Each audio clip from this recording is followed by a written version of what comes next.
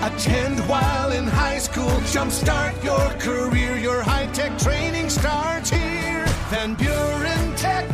Your career, your future, your life. Sure, Sundays are generally for the NFL, specifically now the NFL playoffs, but since the Lions and Bears aren't in it, we'll start with college basketball. Michigan State at legendary Assembly Hall in Bloomington, and Michigan back at home facing Minnesota for the second time this season. Michigan State only trailed by 5 at the half, but Indiana pulled away in the final 20 minutes for an 82-69 win of the Spartans.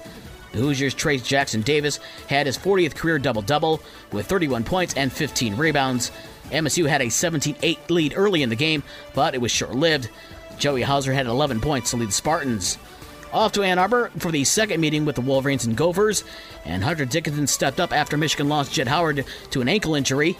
Dickinson had 28 points in Michigan's 60-56 win over Minnesota.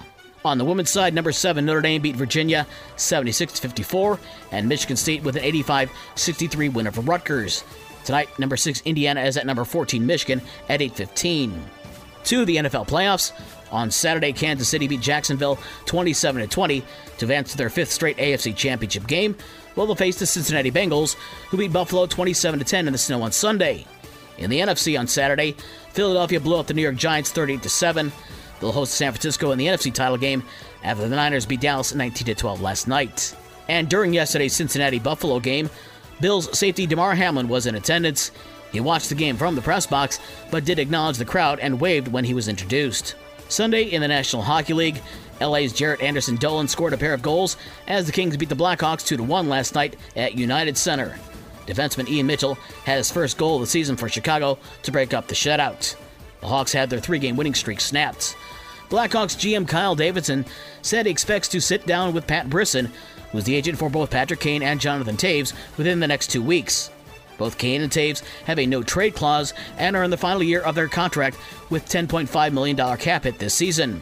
Davidson says he wants to see where everybody's at before the NHL trade deadline on March 3rd. High school basketball coming up tonight. On the boys' side, Andrews Academy is at Michigan Lutheran, Bridgman is at Our Lady of the Lake, Brandywine is at River Valley, Galesburg Augusta visits Decatur, Watervliet is at Hartford, Lawrence is at Comstock, Delton Kellogg is at Marcellus, and Athens is at Centerville. On the girls' side tonight, it's Edwardsburg at St. Joe, Buchanan travels to Bronson, Watervliet is at Hartford for a 5:30 start, Allegan is at Parchment, Howardsville Christian is at White Pigeon, and Comstock is at Lawrence. For the rest of the scores from yesterday and the schedules for today's games, visit the podcast page on this station's website. With your morning sports for Monday, January 23rd, I'm Dave Wolf.